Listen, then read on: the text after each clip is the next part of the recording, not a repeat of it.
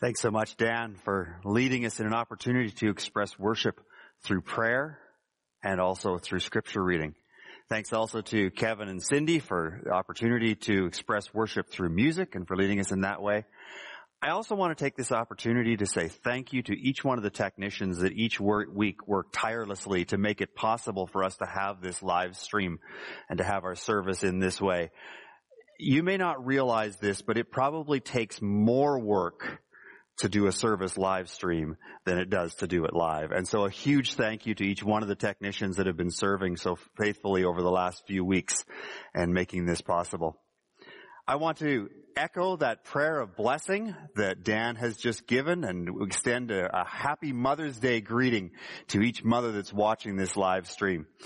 This morning is that day that husbands often dread. It's like, did I remember? Yes, I remembered. Did I get something? Yes, I got something. Did I get the right thing? Total disclosure here. I one time forgot Mother's Day. The embarrassing thing was I was pastoring and planning services, and I'd planned an entire Mother's Day service. Saturday night, I crawled into bed, and all of a sudden my heart stopped beating, and I went, oh. And Amy knew something was up, and she looks at me, she goes, you forgot, didn't you? Now, I was living in a small town. There was no stores open Sunday morning. It's not like I could fake it and sneak out early Sunday morning and get something. Like, I was busted. I'd remembered to plan the service, but forgot to get something to Amy. Well, my wife is amazing. She just calmly said, just go down to the cold storage and see what you can find. And there, sitting on the shelf in the cold storage, was a box of her favorite chocolates, which she had bought for herself. I grabbed a block of wood and a marker, and I wrote on it, Happy Mother's Day from your blockhead husband, and I took them both back upstairs and gave them to her. The chocolates are long gone, but I think she probably still has that block of wood. You know, this is the day that we celebrate mothers. And we express love to them in different ways and demonstrate love to them in different ways. And I hope that this morning, each one of the mothers that are watching this live stream and taking part in this service feel loved. Now this morning, for our Pastors Club picture, it's really simple. Seeing as how it's Mother's Day, I want the kids this morning to draw a picture of how you show your mom that you love her. What's something that you do that shows your mom that you really love her? Draw a picture of it. And just a little note here, my intent with the Pastors Club was not that, once you've drawn one picture, you're in the club and you get the ice cream at the end. The intent was keep drawing the pictures every week. So it would be helpful for me, I get to know the kids a bit more, but also I hope that it's helpful because each week the pictures that are drawn actually help the kids to engage with what we're talking about in the message. So please do. Draw those pictures, get your parents to send them in to me, text or email or drop them off at church. And I do look forward to gathering with the Pastors Club when we're able to have that ice cream party, but that'll be a little ways off yet. Dan has just read for us a text from Scripture that is fairly familiar. It's one where a teacher of the law or a religious leader comes to Jesus and asks him a question. And the question is, what is the most important commandment? Now, just a bit of background. This may sound like kind of a abstract question, really, but to the religious leader, it probably was a serious question. Just before this, we've got a couple of questions that have been asked by religious leaders, and we're told specifically that they were questions that were asked to trip up Jesus, to try and get him to say something that the religious leaders wouldn't be happy with, that would get Jesus in trouble. But all of a sudden, we have this third question asked. And it says that the teacher of the law, hearing that Jesus had answered wisely, asked this question. Jews, to this day, look at the first 5 books of the Bible, and they refer to them as the Torah. It tells the story of from creation to Moses' death just before the people of Israel enter the promised land. And the religious leaders at that time, they had studied the Torah, and they had put together a list of what are all of the laws that they were taught that they should uphold. What are all the teachings that we're giving? If you were to ask a rabbi even today, how many laws are in the Torah? they most likely would give the answer 613. Not that I know this from having studied it, but fortunately, the internet gives us this information. Interestingly enough, 248 of those laws are positive, things that we are to do. 365 are negative, things that we are not to do. Now, the religious leaders at that time, their desire was to teach these laws as faithfully as possible and to encourage all Jews to live by each one of these 600 plus laws. How well do you think you would do if you had a rule book with 600 plus rules and you had to live by it every moment of every day? I don't know about you, but I probably would be breaking rules that I forgot were even rules. And that's kind of what was happening. And so religious leaders started kind of categorizing these laws. And they'd look at what's the most important ones? What are the really significant ones? What are some categories that they fall into? And so I don't think that this religious leader was so much asking a question to trick Jesus. I think it was an honest question that he was asking because he was probably grappling with his own heart. How do I summarize these? What's the most important? And seeing that Jesus knew the law and had answered wisely, he asks this question. And Jesus summarizes all 613 laws in this way. He says, the greatest is this. Love the Lord your God with all your heart, your soul, your mind, and your strength. And the second is like it. Love your neighbor as yourself. Do you find yourself feeling overwhelmed, anxious, almost not knowing what to do, useless in the current realities? I'm not just talking about COVID. I'm talking about any difficult circumstance we find ourselves in. If you're like me, a question that you naturally start asking yourself when you find yourself in a struggle is you ask, what can I do? How can I fix this? I'm a fixer. I like to think logically through problems and figure out what's the plan of attack and to carry that out. And I think we're all created that way to a certain extent.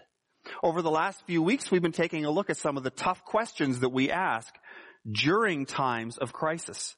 We've taken a look at who's responsible for evil. We've taken a look at the big question of why, God? This morning, I want us to consider the question, what can I do?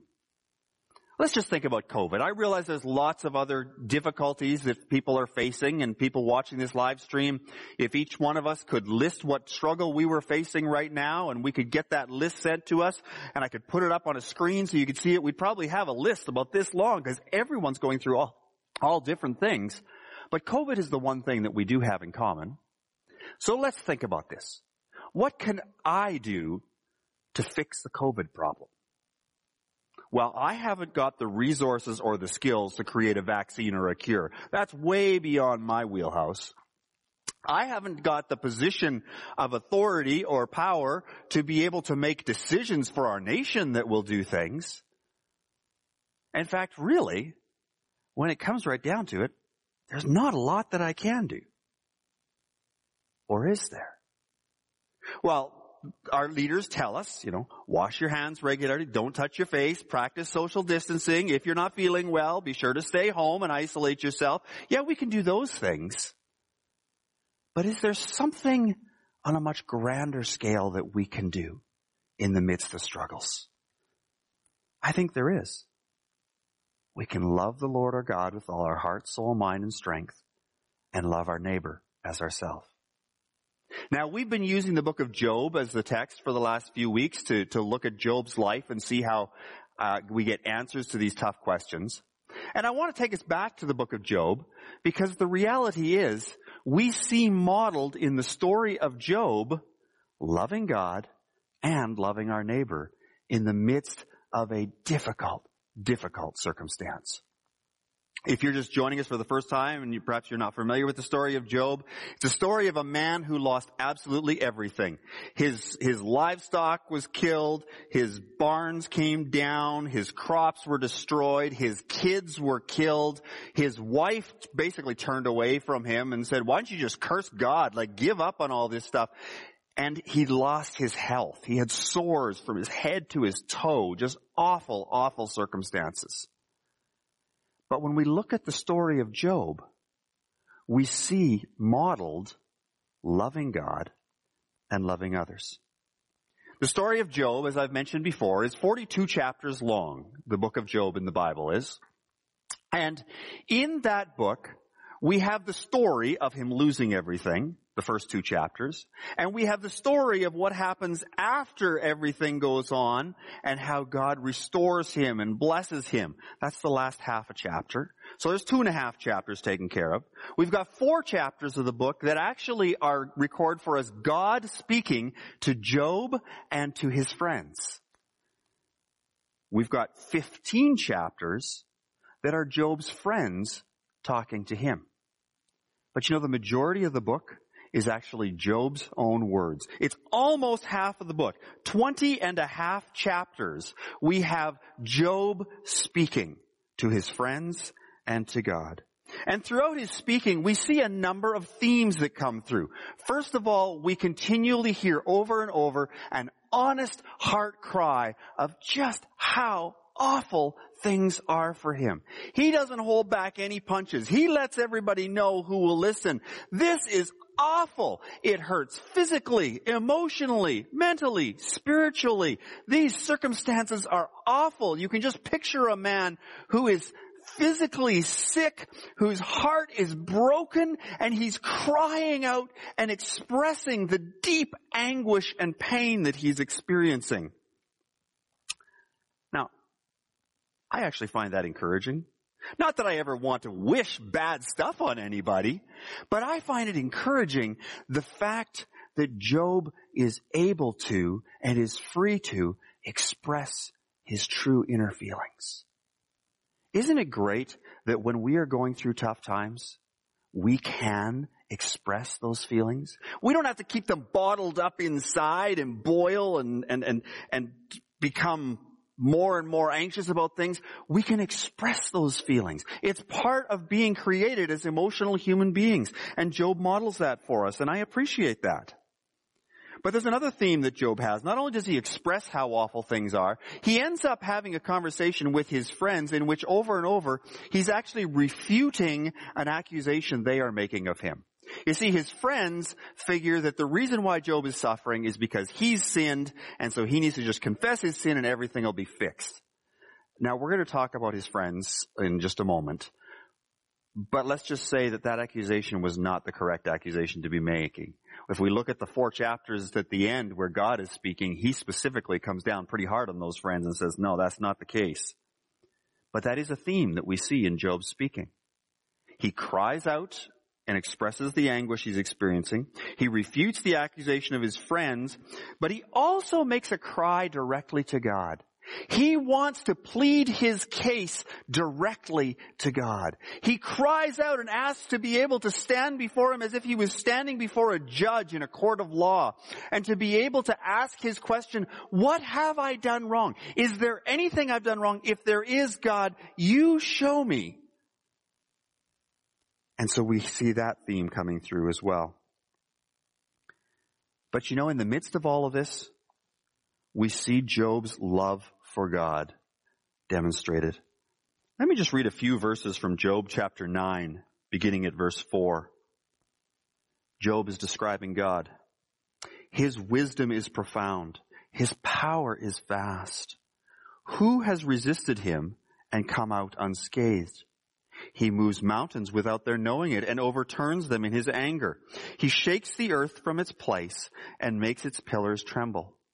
He speaks to the sun, and it does not shine. He seals off the light of the stars. He alone stretches out the heavens and treads on the waves of the sea. He is the maker of the Bear and Orion and Pleiades and the constellations of the south. He performs wonders that cannot be fathomed, miracles that cannot be counted. In the midst of crying out in anguish, in the midst of confronting his friends and refuting the accusation they've made, in the midst of crying out to God and asking to be able to speak directly to him, Job does not lose sight of who God is. And he expresses his adoration for him, his love for him. He actually goes so far as to express his ongoing trust in him. Chapter 13, verse 15, Job makes a statement, even if God were to slay me, yet will I trust him. Or some translations say, put my hope in him. And so we see that Job models loving God in the midst of a tough time. But remember, Jesus mentioned 2 commandments. Love the Lord your God with all your heart, soul, mind, and strength. And the second is like it. Love your neighbor as yourself. How do we see people loving one another in the story of Job? Well, let's just think about his friends for a minute. His friends tend to get a bad rap. I mean, we look at the story and we go, you guys are a bunch of losers. You were supposed to be there to care for Job, and all you do is you point your finger at him and say, you've sinned. Come on, smarten up. Think about it. What have you done wrong? Get this right with God and everything will be fine. And we tend to give them a bad rap. But, I think their heart was actually in the right place. Let me read for you Job chapter 2. Just a few verses beginning at verse 11. This is the description of his 3 friends. When Job's 3 friends, Eliphaz the Temanite, Bildad the Shuhite, and Zophar the Naamathite, heard about all the troubles that had come upon him, they set out from their homes and met together by agreement to go and sympathize with him and comfort him. When they saw him from a distance, they could hardly recognize him. And they began to weep aloud, and they tore their robes and sprinkled dust on their heads. Then they sat on the ground with him for 7 days and 7 nights. No one said a word to him, because they saw how great his suffering was. One of the commentaries that I was reading in preparation for this message pointed something out about his friends. This took a lot of time and effort for them to get here. We don't know a lot about his friends. We're told their names, and we're told where they're from. The description, Eliphaz the Temanite, we assume that means he came from the city of Teman. Bildad the Shuhite, it does not refer to his physical stature. He was taller than the height of a shoe. It actually refers to where he was from. Perhaps a tribe, perhaps a geographic location, we don't exactly know. Zophar the Naamathite, same thing. Now, keep in mind, the story of Job is one of the oldest stories we have in the Bible. If we read through the scriptures chronologically, it comes halfway through chapter 11 of Genesis. This is way before the time period when Job would have taken a selfie, hashtag life sucks. It would have been spread all over social media. His friends would see it. They'd get in their cars and they'd drive over and see him. No. Word had to travel by word of mouth. And so from Job's village, word would have traveled to the next village, and then to the next village. Have you heard about Job? Oh, poor Job, he's going through tough times. And word would have spread to the villages where each of these 3 individuals lived. And not only did they decide to come, they actually communicated with each other, because did you catch what it says? They set out from their homes and met together by agreement to go and sympathize.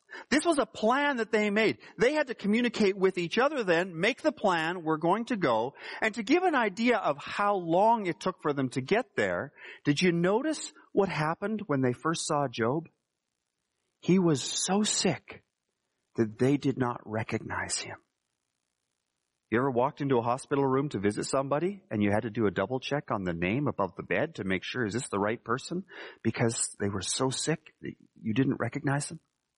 I mean, Job had sores from the top of his head to the bottom of his feet. These sores were so bad that we're told in chapter 2 that he was taking pieces of pottery and scraping them to try and get some relief. By the time his friends showed up, he probably had open sores and scabs all over his body. He probably was curled up in a ball and weak physically. He probably was not eating very much in those days because he was not only suffering from a broken heart, physically his body was broken. And yet these friends came. Thought of something this week. Where was Job's extended family? Where were his neighbors in all the midst of this? And then I found the answer to the question. Job chapter 42, beginning at verse 10. After Job had prayed for his friends, the Lord restored his fortunes and gave him twice as much as he had before. All his brothers and sisters and everyone who had known him before came and ate with him in his house. They comforted and consoled him over all the troubles the Lord had brought on him, and each one gave him a piece of silver and a gold ring. When did his neighbors show up? When did his extended family show up? After this whole thing was done and God has restored his wealth, then all of a sudden his extended family shows up. The word comfort, it literally means to shake your head. But I can't help but thinking the shaking of the head was different for the friends than the family. For the friends, it was more, "Oh, Job, I'm so glad you're over with this." But his friends, they came and shook their head in sorrow, and they comforted him in the midst of his sorrow. The neighbors and extended family, they waited till it was all done to come and comfort him. But his friends came and demonstrated their love for him by taking time and effort to get to him first of all. But then what does it say they did? For 7 days they sat with him, and nobody said a word. Now, yes, their comforting did shift to counseling, then it shifted to confronting, and eventually it shifted to condemning. But I think these friends modeled loving your neighbor as yourself. But so did Job. You know, Job did get a little annoyed at his friends when they started pointing their finger at him. I love this description in chapter 13, verse 5. He describes his friend as saying, describe them as being worthless physicians. In other words, what he was saying was, guys, this is not helping at all. You're not helping the situation here. You're a worthless physician. And yet Job never once told them, get lost. Leave my house. I want nothing to do with you. You see, Job modeled loving God. But Job and his friends model for us loving each other. Now, something I want us to consider this morning is, how do these two things fit together? How does the commandment to love the Lord your God and the commandment to love your neighbor as yourself fit together? I like to use the image of a cross to think about this. Love the Lord your God with all your heart, soul, mind, and strength. It's the up and down beam of the cross. But did you notice Jesus didn't say, and the second is? He said, and the second is like it. The two are interconnected. Love your neighbor as yourself. Love the Lord your God and love your neighbor as yourself. Now think about the cross for a minute. If we took this piece off of the cross, what would we have? We'd have a post and a stick. A post and a stick.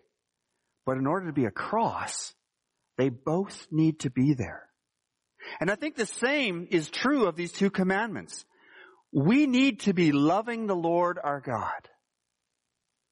But we also need to be loving our neighbor as ourselves. You know, the interesting thing about love, it's something that we feel inside ourselves. But nobody knows that we have it unless we demonstrate it. Even God himself, the scriptures tell us, God demonstrated his love for us in that while we were still sinners, Christ died for us. How do we demonstrate our love for God?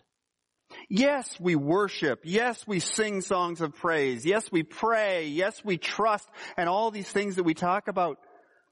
But you know, one of the most powerful ways that we demonstrate our love for God is by loving others. That's why Jesus listed these two and said the second is like it. It's because they're two commandments that are interconnected. They both are necessary. 1 John chapter 1 and verse 4 has these words. I just said the wrong reference. Let me try that again. 1 John 4, beginning at verse 20. It says this. Actually, I'm going to start at verse 19. We love because he first loved us. Whoever claims to love God, yet hates a brother or sister is a liar. For whoever does not love their brother and sister whom they have seen cannot love God whom they have not seen. And he has given us this commandment. Anyone who loves God must also love their brothers and sisters. John Bloom, in his article, If We Love God Most, We Will Love Others Best, summed it up this way. God is very good at designing things this way. Our faith is revealed by our works. James chapter 2 tells us that. Our creeds are revealed by our deeds. Luke chapter 6 tells us that. And our love for him is revealed by our love for others, as we've just read in 1 John chapter 4. The reality is that we must be demonstrating our love in order for others to know we have it. We must be demonstrating our love to God. And so we engage in worship. We express praise to him. We trust him. We obey him. We follow him. But we also should be loving others. And as we do so, we demonstrate our love for God, but we also demonstrate our love for each other. Now, just a little caution here. Remember we started this sermon by talking about the religious leader that asked Jesus the question? The problem with the religious leaders at Jesus' time was not the fact that they were trying to live by the law and obey those laws. Obeying the laws is a good thing. The problem is they lost sight of what the motivation for obeying those laws needs to be. Now, I mentioned to you that I'm a fixer. I think logically and can focus on tasks. That's a blessing that God's created me that way. It helps me through a lot of situations. But you know, there's a risk that comes with that. I can focus so much on the task that needs doing that I lose sight of the motivation why I'm doing it. I can become so focused on the task that I am doing to help somebody that I lose sight of the person whom I'm seeking to love. Even in church, we can come to church on Sunday morning and we can become so focused on the fact that we come to church and we attend church and we sing and we pray and we study scripture and we do all those good things that we lose sight of the fact why it's important. Because it's a demonstration of our love to God. And as we gather together, it's an expression of our love to one another. As we fellowship together, encourage one another, as we study together, as we worship together. You know, even writing a sermon, I can become so focused on the task that I lose sight of the motivation. It's kind of important that I prepare a sermon every week. My job is to be a preacher, which means I probably should have something to preach on Sunday morning, which means I've got to spend time preparing it. But preparing the sermon and preaching the sermon in and of itself is not the most important thing. The most important thing is that I am expressing my love to God. And as I preach, I am doing so because I love others and I desire for others to grow in their relationship with Christ. What can I do in the midst of tough times? I may not be able to fix the problem. I may not even know what I can do in order to encourage others along the way. I may not have a clue what I can do, but I can always love God and demonstrate my love for God by loving others. And this is what gives us our motivation for some of the things we've been talking about over the last few weeks. As we've talked about these difficult questions, we've been ending each sermon by posing the question, so what? Well, it's important. we can acknowledge God is God and I am not. We can seek to live in the reality of a relationship with God. We can trust God. We can worship God. And this week we add, we can love God, which means we will be loving others. But in all of this, let's always remember the true motivation is that we are seeking to carry out the greatest commandment which Jesus himself gave to us. As he summarized the law that's given throughout the Old Testament, he stated the most important is this: love the Lord your God with all your heart, soul, mind, and strength. And the second is like it: love your neighbor as yourself. Kevin and Cindy are going to lead us in a song at this time, and as they do so, I would invite us to use this time to reflect on what has been said. Not on what I have said, for my prayer is that though you may be hearing my voice as we speak, that ultimately you are hearing the Holy Spirit speaking to you. Spend this time as we have this song to reflect on what is the Holy Spirit saying to you.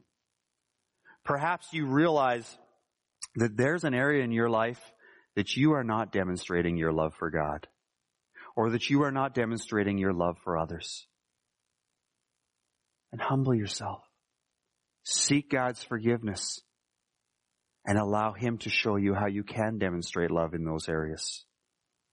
Perhaps you find yourself this morning realizing, I have never humbled myself before God and expressed love to him in the first place. Humble yourself and recognize the gift that he made on the cross when he demonstrated his love for us, in that while we were still sinners, Christ died for us to forgive us our sins. And ask him to forgive your sins and begin that relationship with him. Maybe you're here this morning and hearing these words, God has been reminding you of some things that you are doing well, ways that you are demonstrating love to others and love for God. Then give him the glory and honor and celebrate. Let's take this time to worship God for what he is doing in our lives as we sing this song together. A song that talks about the command that God has given us to love him and to love one another.